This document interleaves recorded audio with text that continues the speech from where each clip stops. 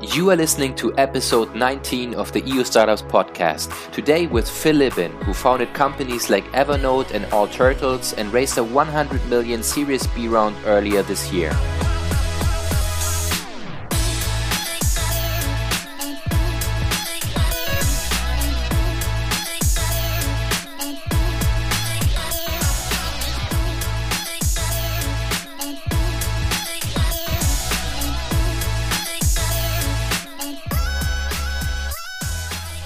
Hello everyone and welcome back to another episode of the EU Startups podcast. First of all, sorry for the longer pause, but we were quite busy with the organization of our upcoming Future Travel Summit, which will happen as an online event on November 24th. And we also just started with the organization of next year's in-person EU Startup Summit. Speaking of upcoming events, if you want to see the future unfold in front of your eyes, don't miss out the grand final of the EIT Health InnoStars Awards, where the most promising healthcare innovations of 2021 will be announced. EIT Health InnoStars Awards is a first-class talent competition in healthcare for startups from Central, Eastern and Southern Europe by EIT Health InnoStars. Even though they come from different regions, they have something in common. They all have the potential to revolutionize the healthcare industry and impact the future of medicine.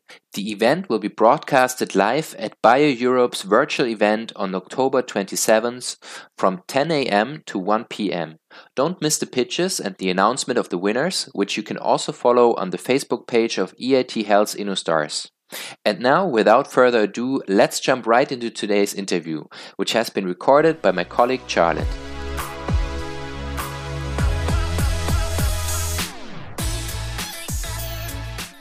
Today we're happy to be joined for the next edition of the EU Startups podcast by Phil Libin, a serial founder and investor who no doubt has a wealth of tips, experience and knowledge to share with our listeners today. Phil is the co-founder and CEO of All Turtles, a mission-driven product studio, and was co-founder and CEO of Evernote, a tool to help people stay on top of their tasks and productivity. Previously, he was managing director at venture capital firm General Catalyst, and before that, Phil also co-founded CoreStreet and Engine 5. Now, in his current startup called which, in case you're wondering, is spelled MMHMM, was created during the pandemic, and he's focusing now on making video communication more clear, compelling, and just generally a bit more fun. So, hello, Phil, and thank you for joining us. Hello, thanks for having me. Is there anything you wanted to add? Did I miss out anything important? No, that all seems very comprehensive. Okay, cool, awesome. So I'll jump right in with the questions. So, could you give us an inside look on your entrepreneurial journey? Have you always thought of yourself as a creative person, a creative personality, or is it something that's developed over time? I mean, my entrepreneurial journey has kind of been I think it feels like a random walk over the past few decades, but I think it feels that way to a lot of people. Like, I certainly never had like a central plan for, what I wanted to do and kind of still don't. I always assumed growing up that I'd just have a job, that I'd be an engineer or something. And that didn't work out. I was having a hard time actually, holding down a respectable job, and starting companies wasn't really something that I ever was like specifically drawn to. It was just what I did because I had to, keep busy. It probably took a few decades to actually realize that that is an okay path through life. It felt like failure for the first 30 years. Yeah. So were you someone who, for example, did you have like little projects when you were at school? Like oftentimes you speak to entrepreneurs and they say, yeah, when I was 15, I started selling lemonade or anything like that. Yeah. I had all sorts of companies and projects and, scams all through, since I was probably an early teen. I was working, I got into computers pretty early on. I moved with my family to the U.S. from what used to be the Soviet Union in the early 80s. So I grew up in a really rough neighborhood in the Bronx, and the gangs wouldn't have me. So I just pretty much just stayed in my room the whole time, and I begged my parents for a computer, and they got me an early computer, and so I kind of got into programming from the early 80s when I was a little kid. And there was always something to do. There was always somebody willing to pay money for some kind of computer stuff. And yeah, just kind of stuck with it and started my first real company with some college friends of mine, a couple of years after college. Cool. So it was kind of, a way to keep busy at home, like staying away from the trouble on the streets with your computer. Yeah, I mean, it was mostly because the trouble in the streets didn't want me to participate. I wasn't cool enough. Cool. Okay. So talking about you founded a fair number of companies. So when I was researching for this podcast, I was looking at obviously what each company is focusing on, and I noticed that they often, they're focused on lots of different industries. So I wondered how you've said before that you always focus on what the market wants. So how have you managed the challenges of relaunching each time in a new sector, or does it just seem like it's a new sector from the outside, but actually from the inside, you've found some commonalities between each?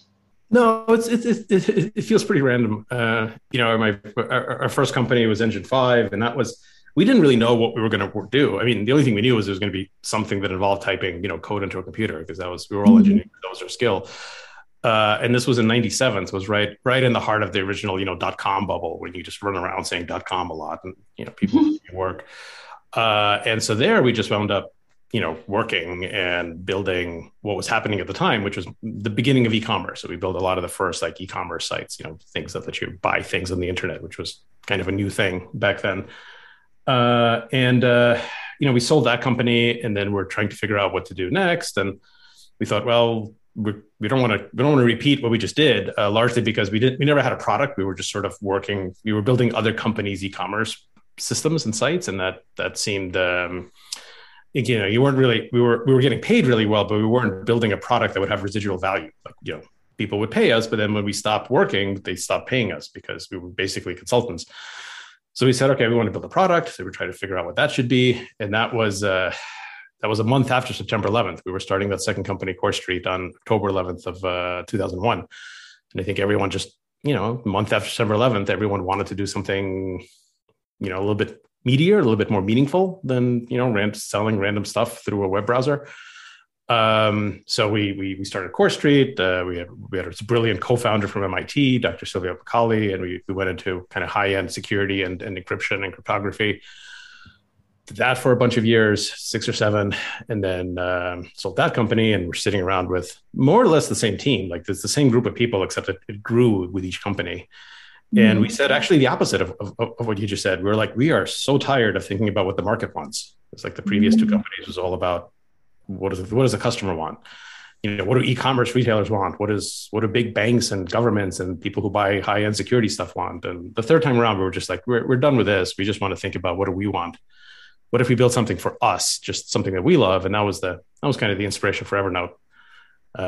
Really to just build something where we didn't have to care about the market or the customers. And then it changed several times in the next few. And so I'm on company number 5 right now, which is kind of depressing to say. I've yet to demonstrate learning behavior, and I've started 5 companies, even though it's something that I always warn people against.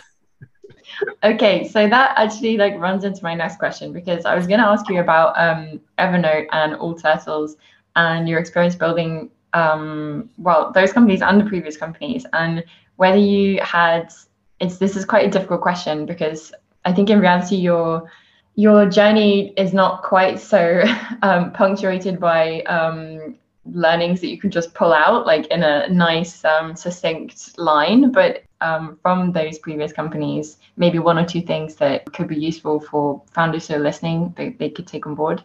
Well, I think a bunch. I think one was Evernote, and for the first few years went really, really fast, and it was I think largely because we were doing this thing where we were building for ourselves, and building for yourself is sort of a cheat code. It's like if you're playing a video game and you find the cheat code and all of a sudden you're invincible.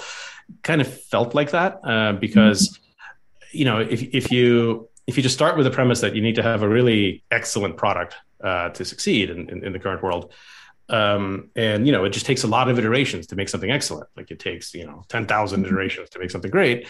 Then it really comes down to how fast can you iterate? How fast is each cycle? And when we were building things, for my second company, for Course Street, we were doing large government security stuff.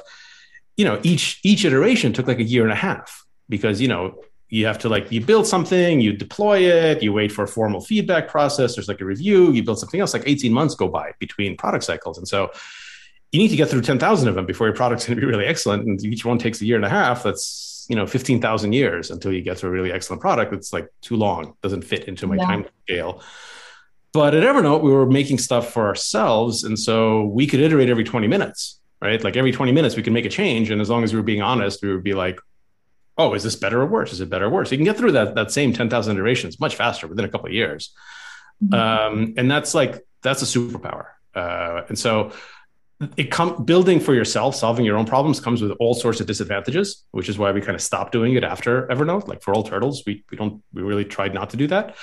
Mostly because I think this is part of the Silicon Valley problem is we're all trying to solve our own problems, and our problems are very, very narrow slice of problems in the world. And there's many other people that are much more deserving to have their problems solved than, the tech company founders. So I'm glad that we've moved past that. But if I had to do it all over again, I would have made Evernote my first company, because I think if you're just getting started, you can learn so much and go so much faster if you're building for yourself, and you can figure out what this company thing is all about and go much faster and learn a lot more. And then, companies 2 through 5 or whatever, you can build something for other people. That's interesting. Yeah, because I guess in that sense, you were your own target audience.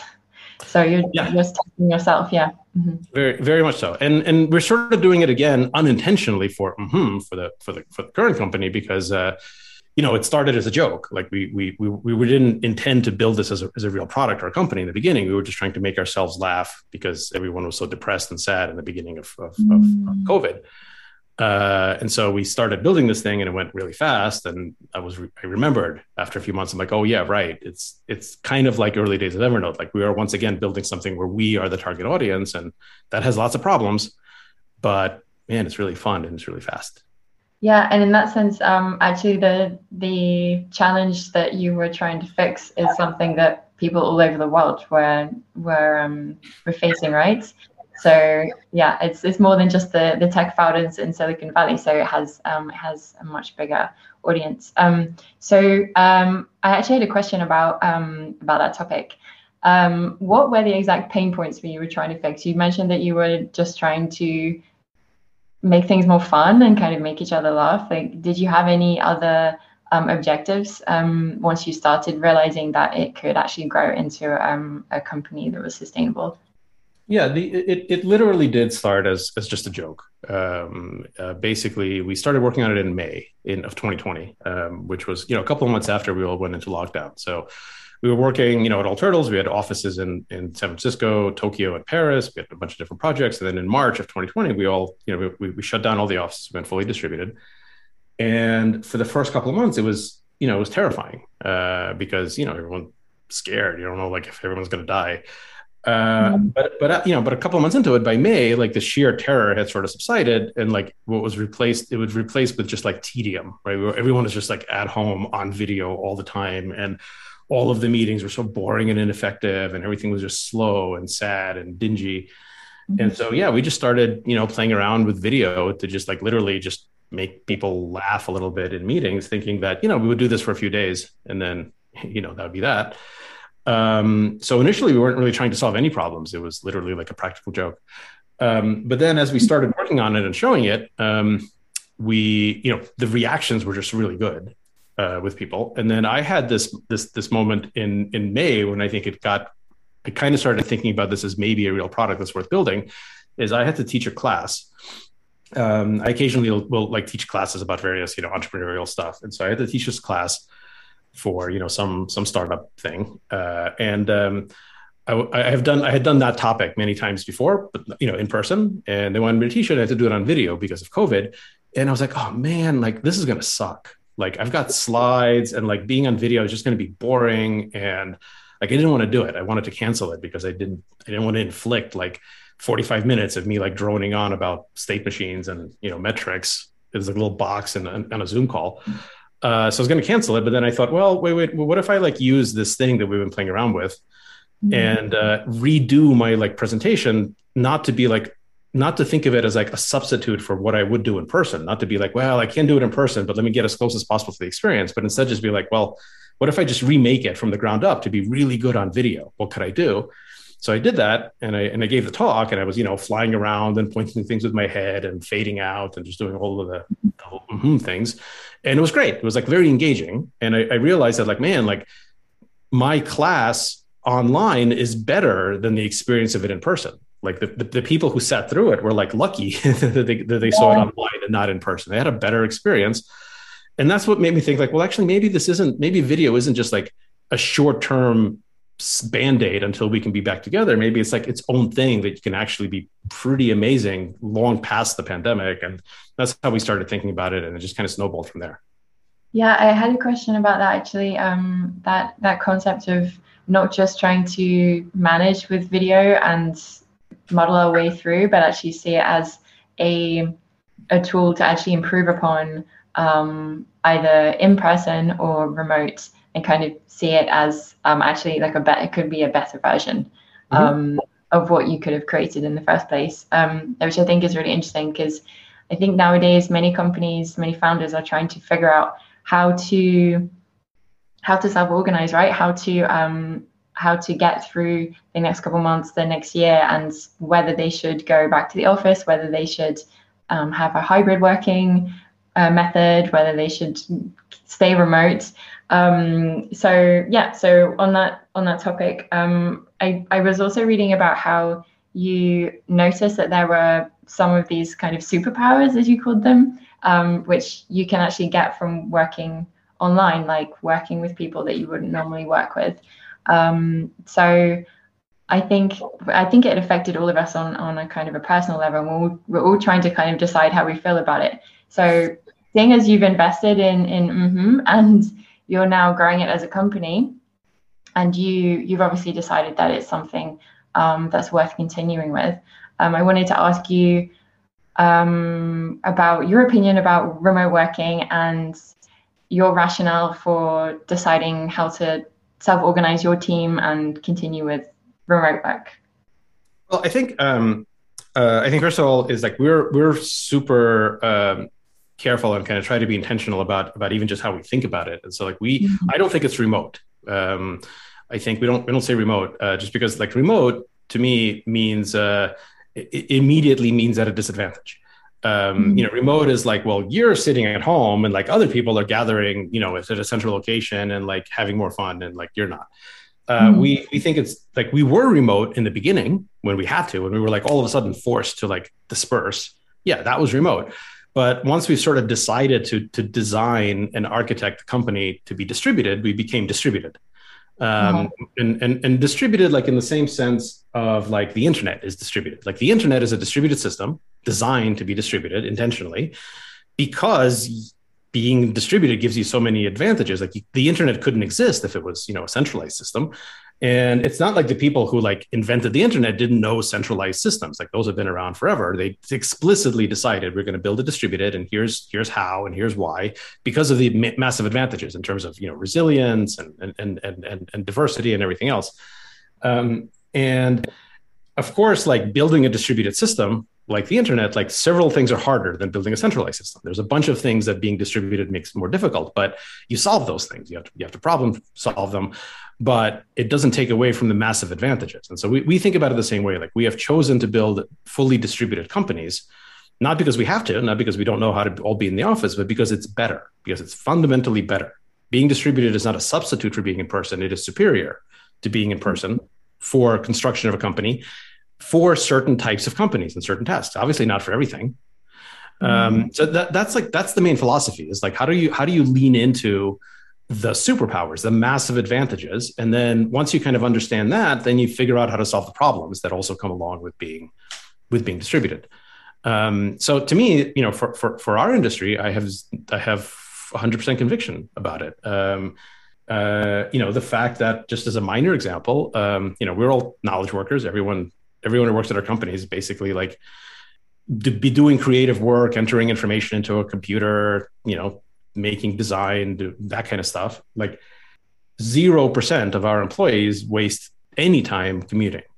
It's a minor thing, but it's actually like just that is enough. Like before, I think the average commute time, I think worldwide is like 2 hours every day. So like nobody at our company is wasting 2 hours every day commuting or any time, which is shocking. Like it would be a dereliction of duty for me to like tell people, you know what, like, okay, everyone, now you have to waste 2 hours every single day sitting in traffic. Like, yeah, you didn't have to do it before, but now you do. And, you can't actually get any work done because it's not very productive and it's not time that you're spending with your family or your friends. And it's like pretty unhealthy. Oh, and it's terrible for the environment. But, CEOs decided 2 hours every day wasted sitting in traffic. Go. Like just not doing that is kind of an amazing superpower. And that's like the tip of the iceberg. There's so much more that, I get 100% of our job listings say global. So we hire people literally from everywhere in the world for every job, which is amazing. Everyone who works in our companies can afford to have a good lifestyle because they can live anywhere and they make the same amount of money. And so if you want to live in a city, you live in a city. If you want to have like a nice house and a nice neighborhood with good school districts, you do that. And you don't have to like wait for 20 years until you retire or 40 years. You can do it. You can do it right out of college if that's what you want. There's and people are much more productive.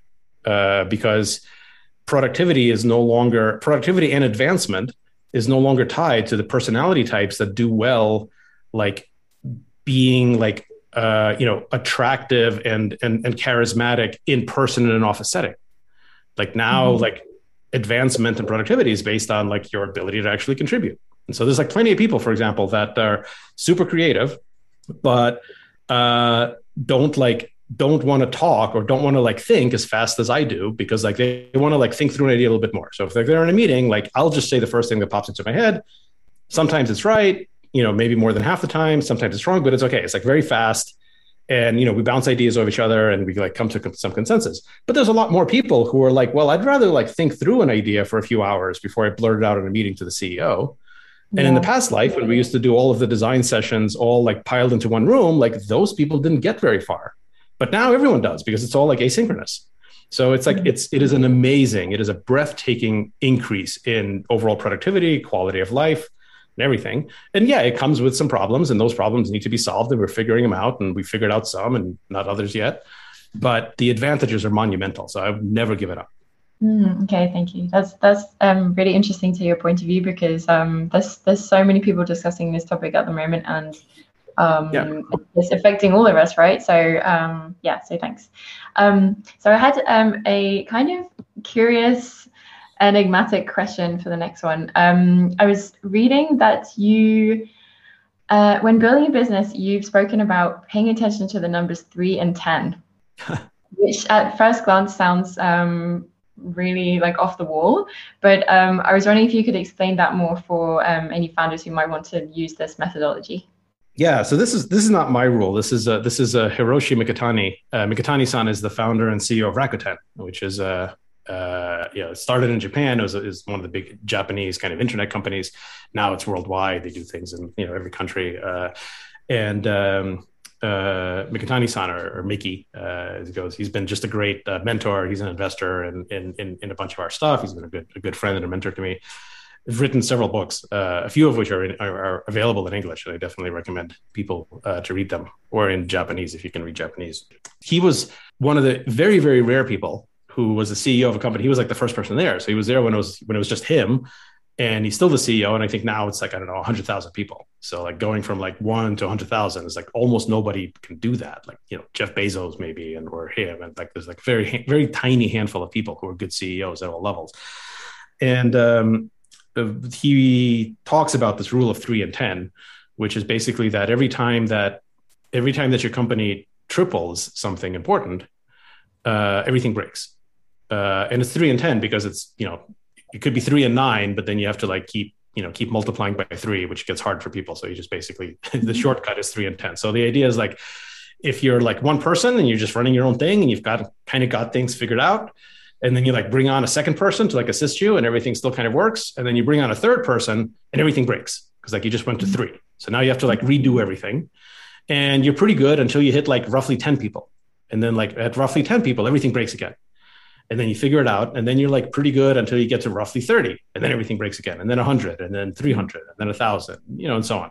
So it's basically like roughly every tripling of every time an important thing triples, assume that everything's going to break and try to anticipate it. And the most obvious thing is just headcount, but it's really true of everything. It's like every time your revenue triples, or every time like your number of offices triple, or all of it, whatever it is, like a tripling, like assume is just going to break everything.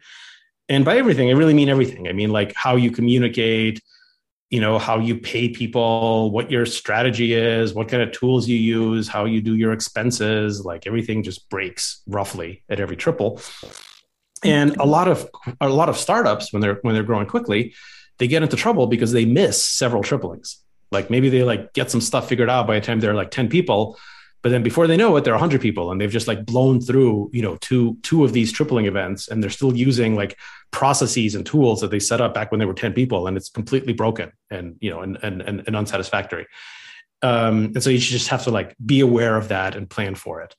And one of the most important things that breaks is leadership style. So, just for a founder and for a CEO, what's been working for you in terms of how to get people on the same page and productive and organized at 10 people is unlikely to keep working at 50, and almost certainly not going to keep working at 100 and then at 300 and so on. So it's a way to like remind yourself that like, as you grow, everything's going to change. Okay. So yeah, to stay nimble, keep aware of everything, even your own leadership style. Yeah, and not try to be like you can never conserve something. You can never prevent change. Like you shouldn't try. So, if you're thinking about like, oh man, like thinking about our culture, and like now we're at a few hundred people, but like, how do I make sure the culture doesn't change? I want to like keep the culture the same that it was when it was 10 people. And the answer is you can't keep the culture. You can't preserve anything. If you try to preserve it, it becomes brittle and it'll shatter, it'll break. So you can't preserve it. You just have to let go of it. Like being a startup entrepreneur is a fundamentally not conservative thing. You cannot be attached to the way something was. You must always be thinking about the way something should be. And so you can't prevent something from changing. So if you really like something, it's going to change. You can't prevent it. You shouldn't attempt to hold back the change. Instead, what you can do as the founder and CEO is to change intentionally.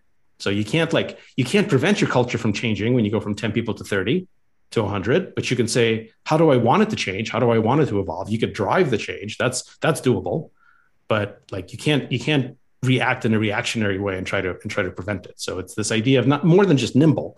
It's about embracing and loving change and not trying to hold it back, but trying to steer and direct it.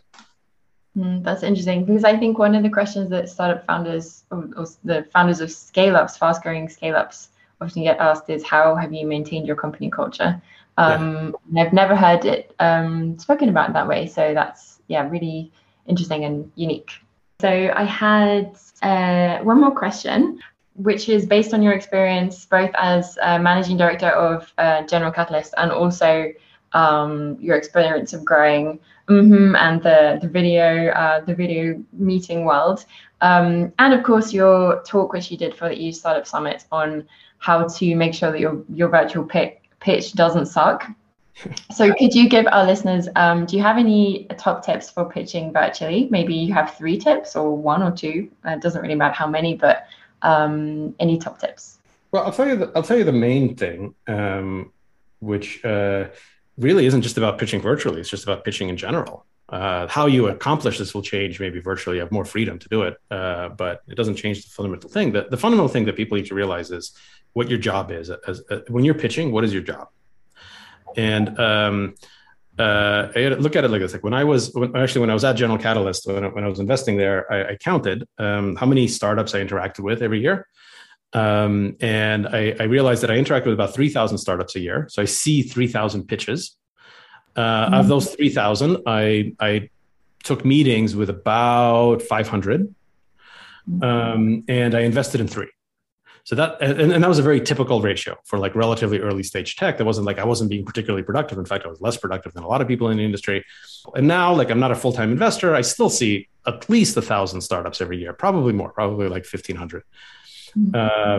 So if you're talking to someone, if you're pitching, you have to understand that you have to be the most impressive thing that the investor has seen in a year, or else you're not going to get an investment. Like, that's your bar. You have to be the most impressive thing that they've seen in a year. Not the most impressive thing before lunch today, not the most impressive thing this week, not the most impressive thing in the past month. Unless you're like the most important thing, the most impressive thing that they've seen in the past year, you're basically not going to make it.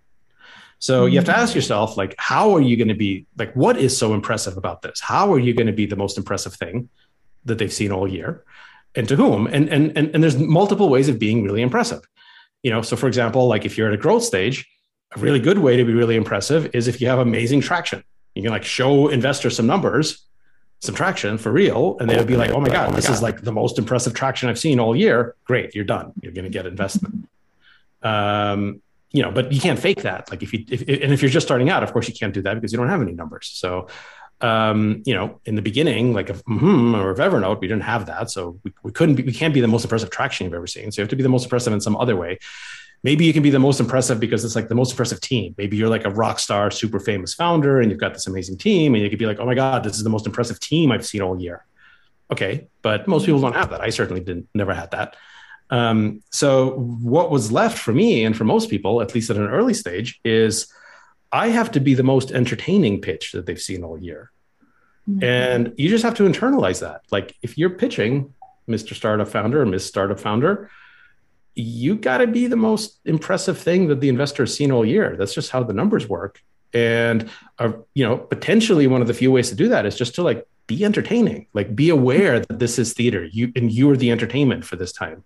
And if you bore them, it's just like you're done. You can't bore investors. You have to be entertaining, which, I do by telling jokes and doing a lot of jazz hands. Obviously, different people have different styles. You got to find like the right balance. But like the main philosophy is it is your job when you're like standing in front on whether it's on video or in person, an investor, and you are one of 3,000 early stage startups that they've just seen in the past 12 months.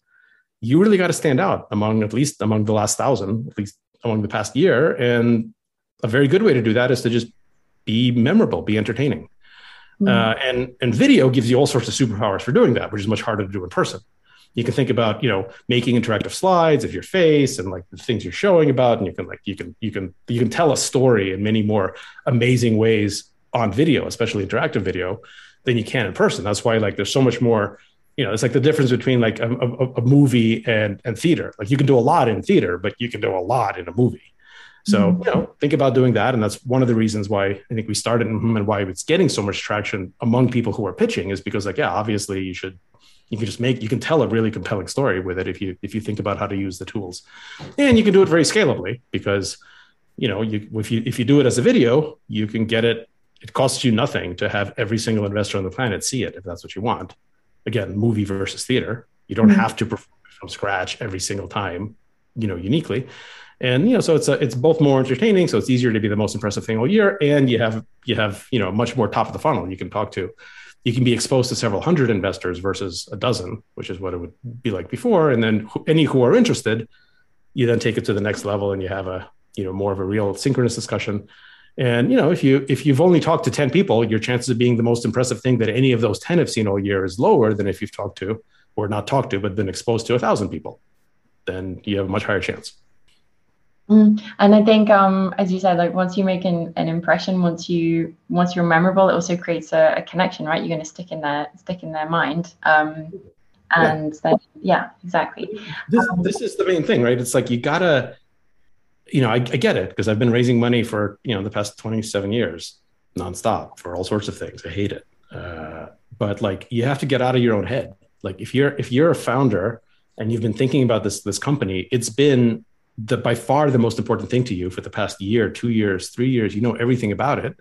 It's not boring to you, but it's so difficult, like when you're pitching, to get out of that mode and to be like, see yourself through the eyes of the investors and be like, for them, they haven't been working on it for the past 3 years and they haven't been invested in it. And it hasn't been the most important thing and they don't know everything about it. So is like, if you just see yourself through their eyes and just ask like, is this a good, entertaining, and impressive performance? So like, what about it is like so exceptional? And if your answer is like, well, nothing about it is exceptional, it's only exceptional to me because I've spent the past 3 years on it, then that's a weak place to be when you're pitching. You have to be exceptional to them. Very interesting. Good point. And yeah, I hope there's some founders who are listening who might be preparing for a pitch at the moment. We've caught them in time and they can take that on board. So yeah, that was my last question. So all that's left to say is thank you for joining us and giving your insights on creating your previous companies and in pitching and your thoughts on remote work. And yeah, we look forward to seeing what happens in the future and how grows and any other project that you start in the future. Thank you. Thanks, Charlotte. Thanks for having me on.